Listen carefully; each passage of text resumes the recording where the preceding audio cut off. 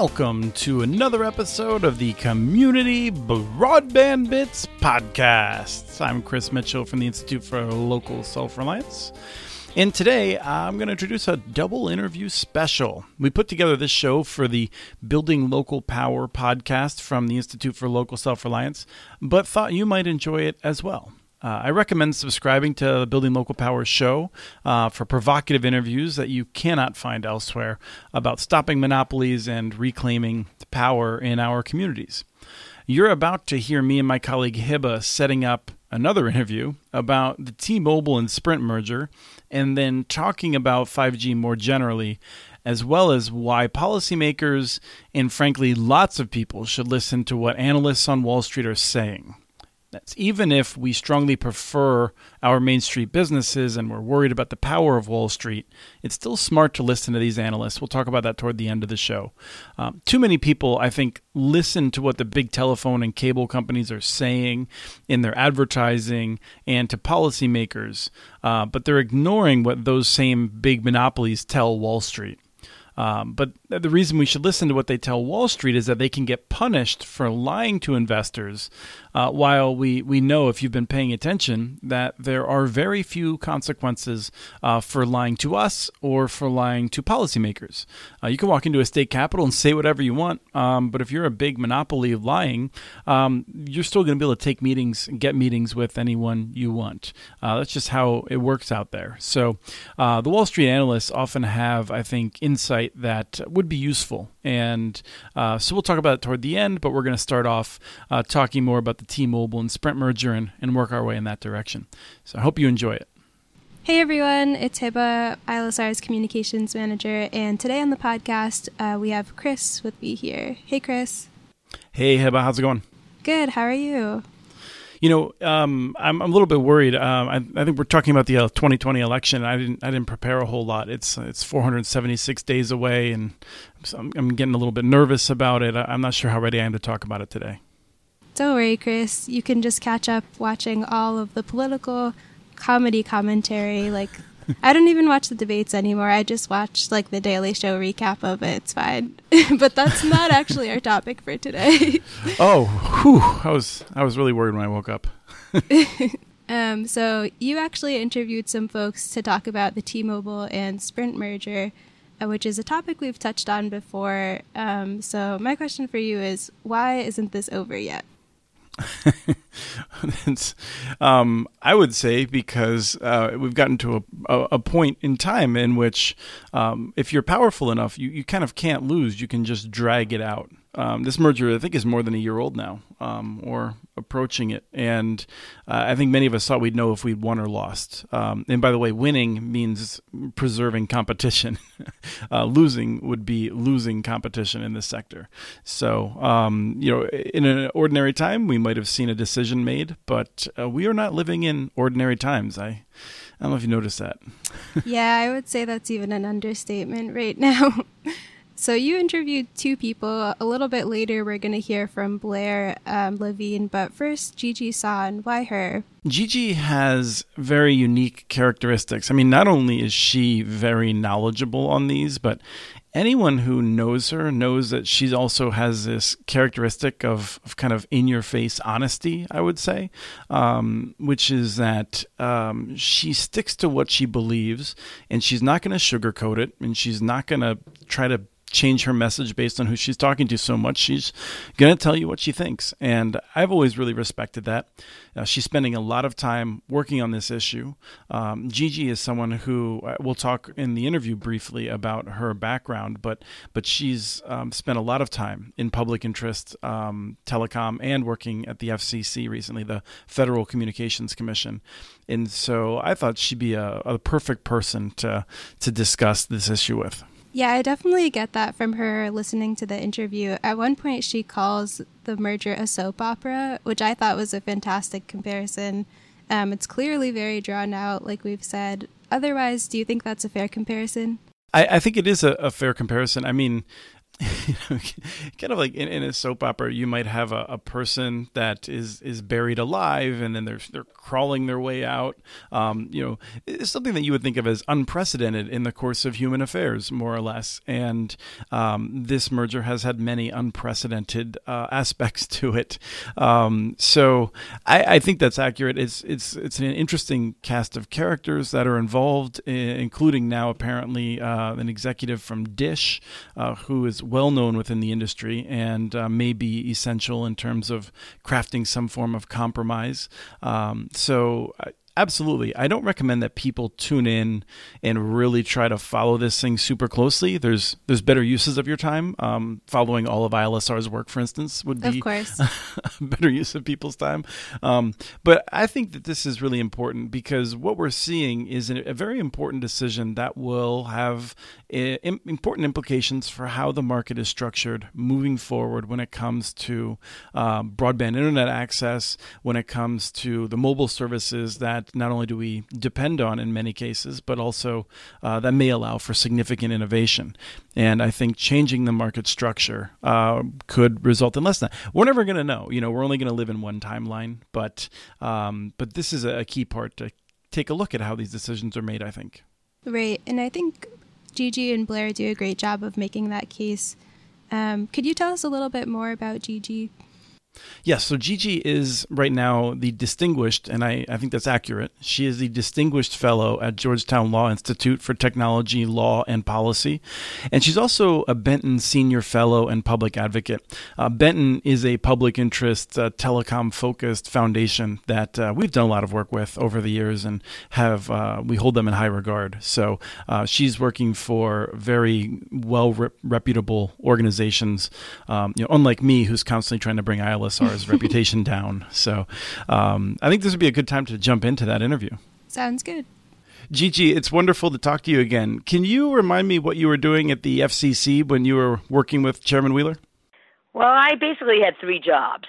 My official title was counselor to the chairman, but I was, number one, a policy advisor because I do have expertise in telecommunications and media and technology policy. I also was the main outreach person to all third parties. So be it public interest, academics, industry. If they wanted to talk to the chairman's office, they mostly came through me. And thirdly, I talked a lot to the press off the record, which as a longtime public interest advocate and somebody who never saw a camera they didn't want to be in front of, was kind of interesting to be off the record all the time. Sure. And you mentioned longtime public interest advocate. You've been your heart and soul has been in broadband telecom policy forever, it seems like. Yeah. Don't make me out to be older than I am. But yes, I've been doing this work for over 30 years. After 2 years in private legal practice, which I hated, I went and worked for a public interest law firm that no longer exists called Media Access Project, and I litigated cases mostly at the D.C. Circuit, the Federal Court of Appeals here, on behalf of diverse media, consumer rights. In those days, and I'm going to be dating myself, it was, the issues were mostly around, trying to promote diverse ownership of media and trying to make sure that broadcasters and cable operators served the public interest. The Internet was really only a dream in scientists and academics' eyes. And it wasn't until around 1998, 1999 where the Internet started to become a thing. And with it, my focus certainly shifted because I was kind of tired of trying to make, top-down command and control media behave, and saw the Internet as a way to empower individuals. And it does a lot of that. Obviously, it does some other things we don't like. But for Media Access Project, I went to the Ford Foundation, where I started the funding program that now funds a lot of public interest advocates like me. And then I started an organization called Public Knowledge, where I worked as a CEO for 12 years.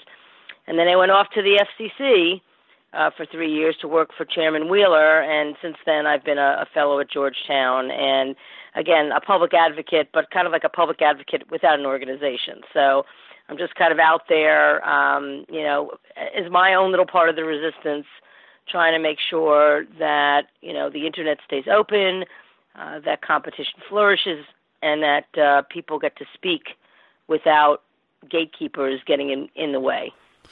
So with regard to a major merger that you're working on, it's T-Mobile and Sprint, what is the big deal with that? Well, it's a huge deal because, the wireless market actually started out with 8 carriers, and now we're down to 4. And 4 has worked, I would say, quite well. Not fantastically, probably not as well as 5 or 6, but it's worked well. And it's hard to overestimate the impact that T-Mobile and Sprint have had on that market, because they've not only pushed Verizon and AT&T, who are sort of the 2 big behemoths, to do things like cut out 2-year contracts, unlock their phones, provide more family-friendly plans, but they also compete with each other. And they compete with each other for a segment of the population that AT&T and Verizon don't really care about, and that's value-conscious and low-income consumers. So if you take away Sprint, if you combine Sprint into T-Mobile's incentives change. They go from, wanting to beat up on the big guys and compete for the value-conscious consumer with Sprint to wanting to be like the big guys.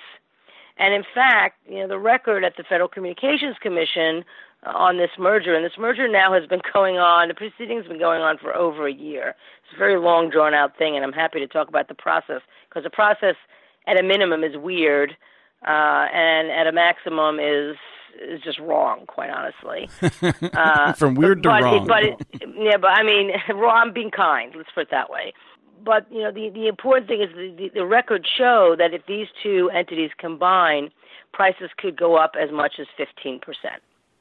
Right, and the part that I think really gets to me is this idea of Sprint and T-Mobile are actually competing for low-income customers, which is something that we do not see in the wireline market. And so it seems pretty important. It's extremely important. So if you were to combine these 2 entities, Sprint owns Virgin Mobile and Boost Mobile, and they are what are called prepaid companies. So in other words, these are ones where you buy a number of minutes, or you buy a certain amount, you buy a card for $30 that you use for the month, as opposed to many of us are postpaid, which means, you just get your bill and whatever it is, you just pay it. And those prepaid customers, again, are the value-conscious customers with low-income consumers. T-Mobile has Metro PCS. If you combine those 2 companies, they will control 60% of what's called the facilities-based prepaid market. So in other words, the prepaid market of companies that have their own facilities, have their own infrastructure. That's an awful lot of the market, and that is absolutely going to result in higher prices for the consumers who can bear it the least. We know that going from 4 to 3 is mathematically 25% less competition, but what do we know? I mean, is there evidence from other markets in terms of going from 4 to 3, what we should expect? Oh, absolutely. So both in the Netherlands and Austria, they went from 4 to 3, and prices went up by double digits. In Canada, where it's now been over a decade where they've been trying to create a 4th new competitor, same thing, double-digit increases. The European Commission did a study showing that in markets that had 3 competitors as opposed to 4, the prices were much higher. So there's tons of evidence. I do hear people say, well, Europe is a different market than the United States. If anything, it's smaller, so you would think that 3 would be okay, right? But even in those smaller markets, the shrinking from 4 players to 3 players have resulted in huge price increases. So, we have a lot of evidence in that regard. And again, even more compelling, the evidence on the record, which, by the way, the merchant companies don't dispute. So what they say is, well, you're going to get more for your money, right? So it'll be a lower price per gig. But right. that assumes that the customer is willing to pay for an increase, no matter how small. And again, let's get back to who we're talking about when we talk about these two companies. These are consumers for whom maybe having a cell phone is a huge burden. Maybe that even takes food off the table. We can talk about 5G and how spectacular it may or may not be, but the fact of the matter is these two companies serve a market that cannot bear 15% price increases. People who know me could say that I am occasionally insensitive. So this question is a little provocatively framed. But so let's just assume for a second prices go up. Okay, so that does harm some families. But is mobile really that important? I mean, as you know, I've spent most of my time working on fixed access right. to the home. So if we lose this battle, what's the big deal? Is mobile that important? Again, getting back to low-income families, they're the ones that rely on mobile. They're the ones that can't afford a fixed connection. I don't know what your fixed connection costs, but I can tell you that, my triple play always creeps up to $200 a month, and the broadband part is $80 a month. So, and I live in Washington, D.C., and I actually have three choices. So, what we have here is a situation where, unfortunately, for good or for ill, some people are reliant upon mobile for the foreseeable future. Look, I'm with you. I want everybody to be connected to fiber and to have, gigabit speeds, but we are so far away from that. Maybe in 10 years and 20 years, we're having a different conversation about mobile.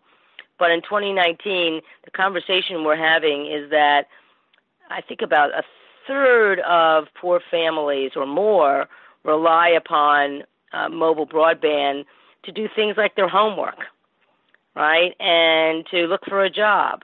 It's not an ideal situation. I did a speed test. I was in Montgomery, Alabama, and I did a speed test on my mobile just for the heck of it, and I was getting 5 megabits per second down and actually 6 up, which was interesting. I got more up than down, but those speeds are so poor. But that's the state of the market that we have today, is that low-income Americans rely on this slow service. Right. And I did say I was being provocative. I think it's incredibly important because the price of accessing the internet is already far too high relative to its importance for the future of our democracy, let alone all the other benefits one gets from it. But one other thing I just wanted to ask regarding the potential of the merger, and we don't have time to go into all the details that I know you could talk about, but it does seem like Sprint and T-Mobile, in part because they're the smaller ones, have historically been a little bit more innovative. And in having them merge, we could lose that. Well, absolutely. So, T-Mobile was the first carrier to eliminate 2-year contracts and provide unlimited data. T-Mobile and Sprint were the first to allow subscribers to unlock their phones. Both companies fought to match AT&T and Verizon in coverage, speed, and reliability. I mean, T-Mobile especially, right?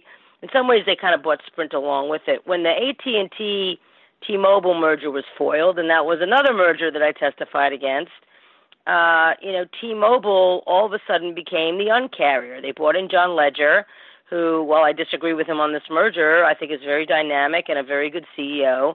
And they just said, okay, we're just going to go toe-to-toe with the big guys.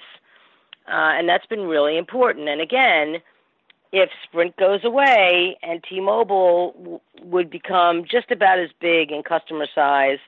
So Verizon has about 110 million customers, AT&T a little under 100 million, and this combination, depending on whether they're divestitures or not, would be again around 100 million. So all of a sudden, it's of equal size and power to the other two.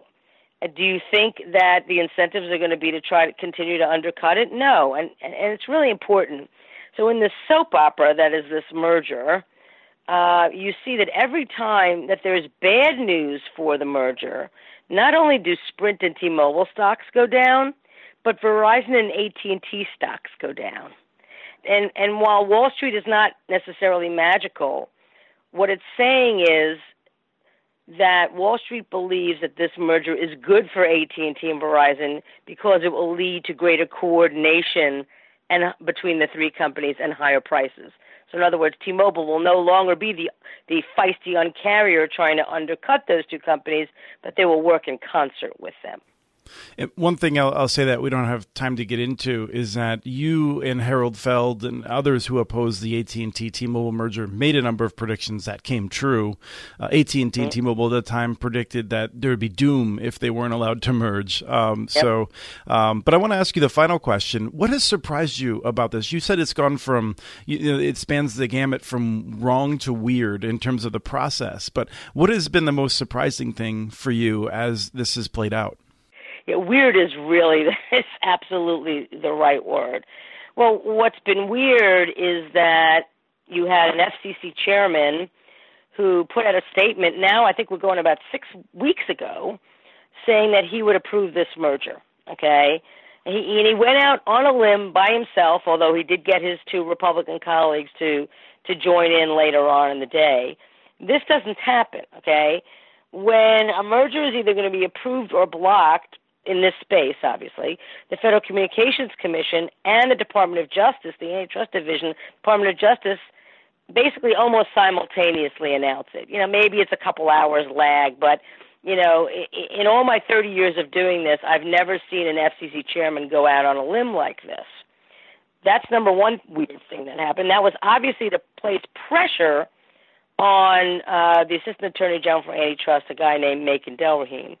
The second weird thing that happened was that 14 states' attorneys general, including the Attorney General of the District of Columbia, which I live there, so I consider it a state, have sued. So they went ahead of the Department of Justice, and they're suing to block the merger. So that's weird thing number two.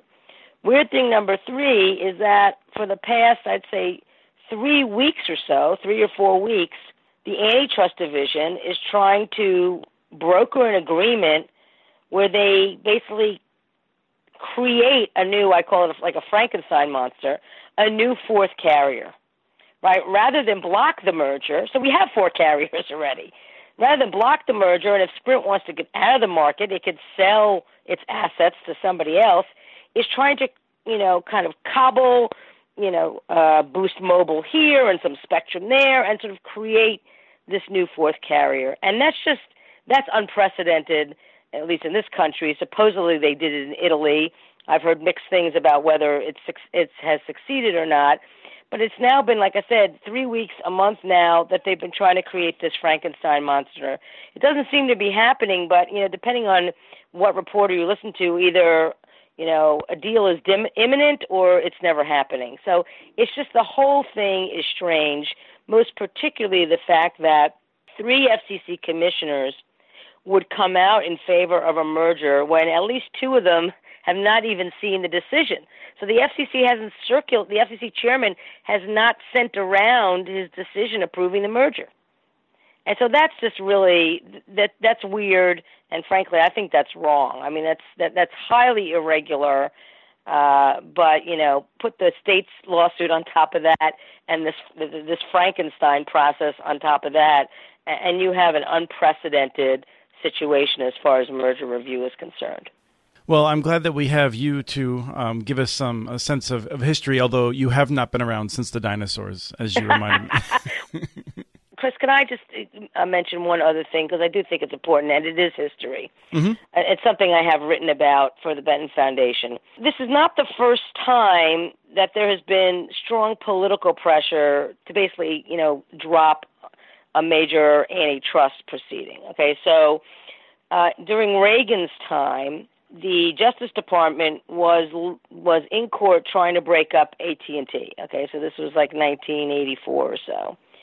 And the head of the Antitrust Division at the time, so in other words, Macon Delrahim's predecessor, a guy named Bill Baxter, was litigating this case, and he was getting pressure from Caspar Weinberger, who was the Secretary of Defense, from Malcolm Baldrige, who was the Secretary of Commerce, and from Ed Meese, who at the time was counselor to President Reagan and eventually became Attorney General, to drop the case. And he refused. He absolutely refused. He said, we're going to litigate to this to the eyeballs, and it led to the breakup of AT&T. And I've been urging Macon Delrahim to follow his predecessor and push away Ajit Pai's pressure, push away whatever pressure is coming from the White House. Supposedly there is. It's not coming from the president. He's got other things on his mind. and just do the right thing and join the states to block this merger. But we'll see what happens. Yes, the breakup of AT&T was really fascinating, in part because of all the conflicts of interest, because AT&T had employed everyone, I think, at the time. So, well, what's similar is actually, so Bill Barr, the Attorney General today, is recused from this case because he has AT&T stock. It's actually Time Warner stock that became AT&T stock when AT&T bought Time Warner. In Reagan's time, William French Smith, who was the Attorney General, was recused. I don't remember for what reason, and I think it was a similar reason, some sort of financial interest. So you have an absolutely parallel decision, except the kind of political pressure on Baxter coming from the Secretary of Defense and the Secretary of Commerce, who went to the president and said, make him stop. And Reagan at that point didn't care and just kind of blew it off. But far more than what Del Rahim is getting today. So, my message to Macon Del Rahim, who I actually respect, is, follow your predecessor, Bill Baxter. Actually, Baxter is a hero of Del Rahim's. He's mentioned Baxter in like 5 different speeches. Follow your hero, follow your predecessor, and just join the states to block this merger and let the chips fall where they may. Yes, exactly. And who knows which young lawyers may be watching Del Rahim and inspired by this to break up the next attempt in 20 or 30 years for something similar. 20 or 30 years? I think it's going to come sooner than that. Right. Well, thank you so much for your time, Gigi. Chris, it's really been a pleasure. So let me bring Hiba back into it. Hiba, what did you think about the Gigi discussion? Did you have any takeaways from it? I thought Gigi made a really strong case for why the merger should be stopped, and also talking a little bit about the history of telecom mergers before.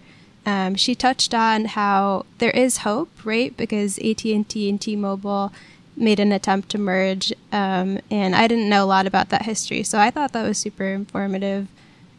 She did talk about how this time it's a little bit different, and there are things that she hasn't seen before going on behind the scenes. I'm overall hopeful after listening to her. What did you think, Chris? I very much agree with your assessment. And it's not just because one of my favorite phrases is that when all hope is lost, there's nothing left to worry about, which I think really captures a lot. There's always hope. There's wonderful opportunities. We're learning from this. Many of us did not expect to stop the AT&T T-Mobile merger. And oddly enough, Gigi Sohn's group Public Knowledge was really essential in making that happen. But I think even a situation in which we lose this, the question will be, how do we move on to the next thing? And I think people really have to think about these issues as a long-term fight to build local power, to stop monopoly. And that means that even if we lose battles, we figure out how to move forward as best we can. Because what's important is the longer issue of who has power in this country, our communities, or the big centralized businesses, or even centralized political power elsewhere. So, I think there's tremendous hope to stop this merger. And I think that one of the things I'm hopeful about is that as we're fighting these mergers, we are focused on how we can build the bigger movement for stopping monopoly in general. Right. That is our goal here at ILSR. So, Chris, you also talked to Blair. What are we going to hear from him? Okay, so let's bring on the interview with Blair. Blair Levin is someone who's been very active in also, I think, advocating for the public interest. Since writing the National Broadband Plan, he's been at various think tanks. He's currently at Brookings. One of the things he often does is write op-eds or even shorter pieces with people who he has strong disagreements with, in which they can demonstrate where there is strong agreement across party lines or across different values. And I think those are valuable pieces, even though those might be the ones I disagree with some of the most. He also provides equity research on policy issues for an organization called New Street Research. Great. So let's hear from Blair. Now I'm talking with Blair Levin. Blair is someone who's given us a lot of advice over the years, someone I think really gets things right. Since writing the National Broadband Plan, he's been at various think tanks, currently at Brookings, but he also provides equity research on policy issues for an organization called New Street Research. So welcome back to another conversation, Blair. Thank you very much. So let's jump right into the merger. You do a lot of analysis of all kinds of mergers around tech and telecom type stuff. This is one that I've read a lot of things you've written about, but I want to ask you very specifically whether you think we would see more investment in 5G type networks and in general better networks if the merger happens, or if it's stopped and we remain with the four competitors. So I think there are multiple views on that, but the most important thing to understand is investment is a multifactorial equation. In other words, the single biggest driver, in my opinion, of 5G investment will be demand. Right now, when you talk to Wall Street people and when you read serious industry reports, as opposed to those reports which are prepared for DC officials, which usually include a lot of hype that, frankly, is not true. What you see is there's a lot of demand for enterprise 5G, but a high level of uncertainty about any mass market 5G. So to be clear then, enterprise meaning larger, medium-sized perhaps, but larger businesses. Yeah, exactly. Okay. Exactly. Big institutions. Mm-hmm. The question is, what are the applications that would cause people like you and me to say, I want to upgrade my service to a 5G service and I want to buy a new phone, which is a 5G compatible phone. Sometimes industry answers with a, we'll build it and they will come. Sometimes they answer with a, well, no one knew what the applications were for 4G and we did it. There are lots of different things we can say, but the single most important thing I want to say is that as to the question of what will drive investment, the merger is part of it, but there are a lot of other factors out there. If we hit a recession, that could affect investment. If suddenly inflation starts to flare up because the Fed got it wrong, that could affect the level of investment. If there's an infrastructure plan in 2021 where government wants to try to create smart infrastructure, that could drive investment. But as to the merger, I think there is a good case to be made that it would accelerate T-Mobile's investment, and then that would accelerate AT&T and Verizon's.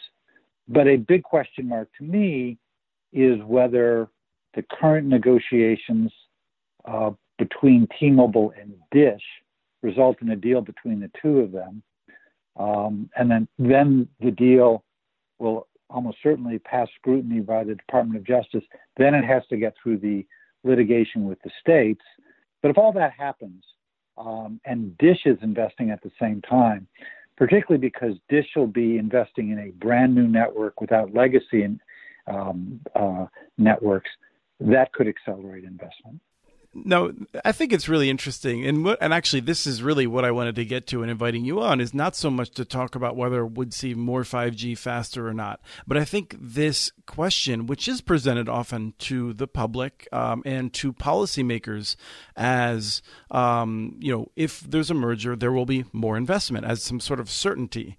And I wanted to get a sense from you how Wall Street thinks about these sorts of things, because I think Wall Street thinking, although I rail against it in many ways, would be an improvement over a lot of inside the Beltway thinking in evaluating mergers and things like that. Yeah, I would say two things. First of all, Wall Street understands that the world is about probabilities, not certainties. And I think it's important that we understand that you can have a view that it's 90% certain or it's 70% certain or it's 50% certain, but nothing in the real world that matters is 100% certain. And in Washington, that is really a bad way of thinking about it, because in Washington, you don't actually own a problem, you own a narrative. And you should never be anything other than 100% certain of the correctness of your narrative.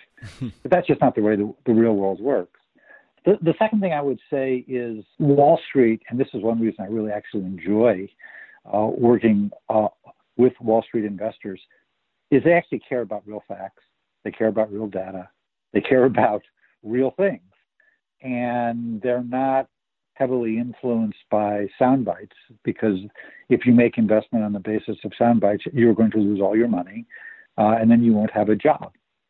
On the other hand, there are people in Washington who always make decisions based on sound bites, and they manage to keep their job. So it's a very different kind of situation. And I definitely prefer the environment in which there is a premium on actually being accurate. If someone's listening to this show and they're someone who has ambitions of being, they probably already are maybe some kind of policymaker, but they really want to have good information, should they read the Wall Street Journal? Like where should they go to get some of the Wall Street, thinking? Presumably New Street Research would be one place. I think pretty much all of my competitors, but particularly the competitors who do what I don't do, which is the fundamental analysis of the companies, are outstanding.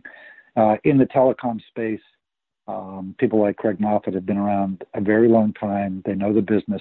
They're not always right on the stock picks because that's about probability. But you can trust their numbers to be more accurate, and certainly they're much more logical. When I read speeches by policymakers in Washington, I'm constantly finding logical flaws of that, et cetera. I don't find that when I read competitors' works, which I sometimes get to do. So I would say if you read any one analyst, you're probably better off than reading any speech by a government official. And so the last thing I want to bug you about is relating to where the money comes from for 5G and what kind of decisions are made.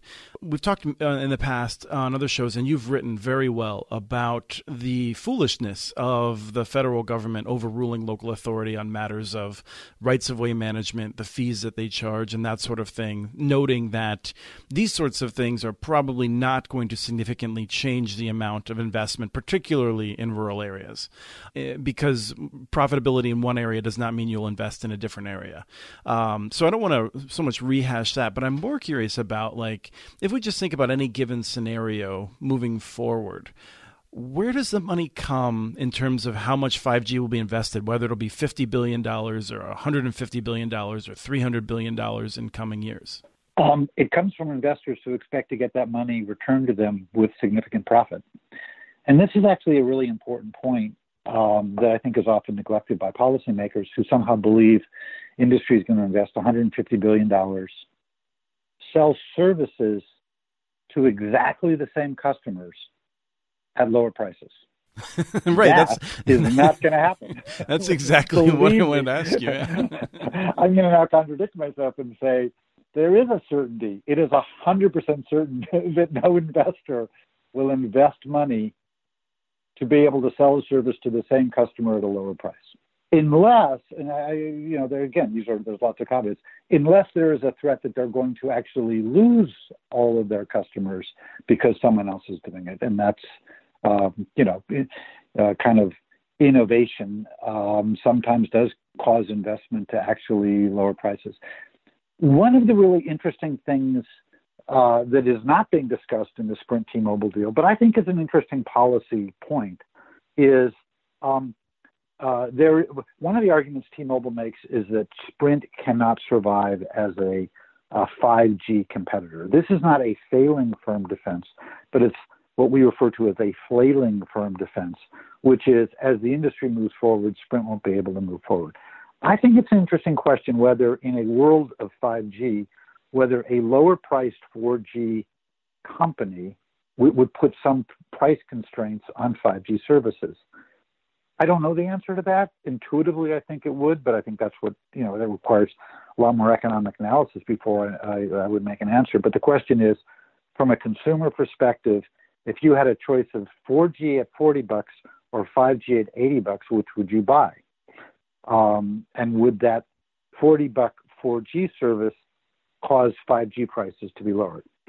My point is simply that the money has to come from the sale of services in the future. And by the way, as we're talking about investment, the merger could lead to a short-term significant investment, but maybe longer term it would slow down investment, because if you have three players, traditionally you get less investment than if you have four players. So I actually happen to be a person who uses Ting, which uses the Sprint network in my case. And yeah. I can't remember the last time I was mad at my phone for taking too long to download something. I mean, it's not how I use my phone. Right. People talk about things like remote surgery. A, that isn't a very big market. B, you can already do remote surgery unless what you think is going to happen is doctors are going to do surgery while driving in cars. Well, we don't have that capacity today. 5G theoretically gives it to us, but I don't want my surgeon to be driving at the same time. Friends don't let their surgeons drive and do surgery at the same time. It's a whole new level of complexity to the trolley problem. What if one of the people is doing surgery? Right, exactly. Oh, God, law school will be so much more interesting. Another thing they talk about is autonomous vehicles.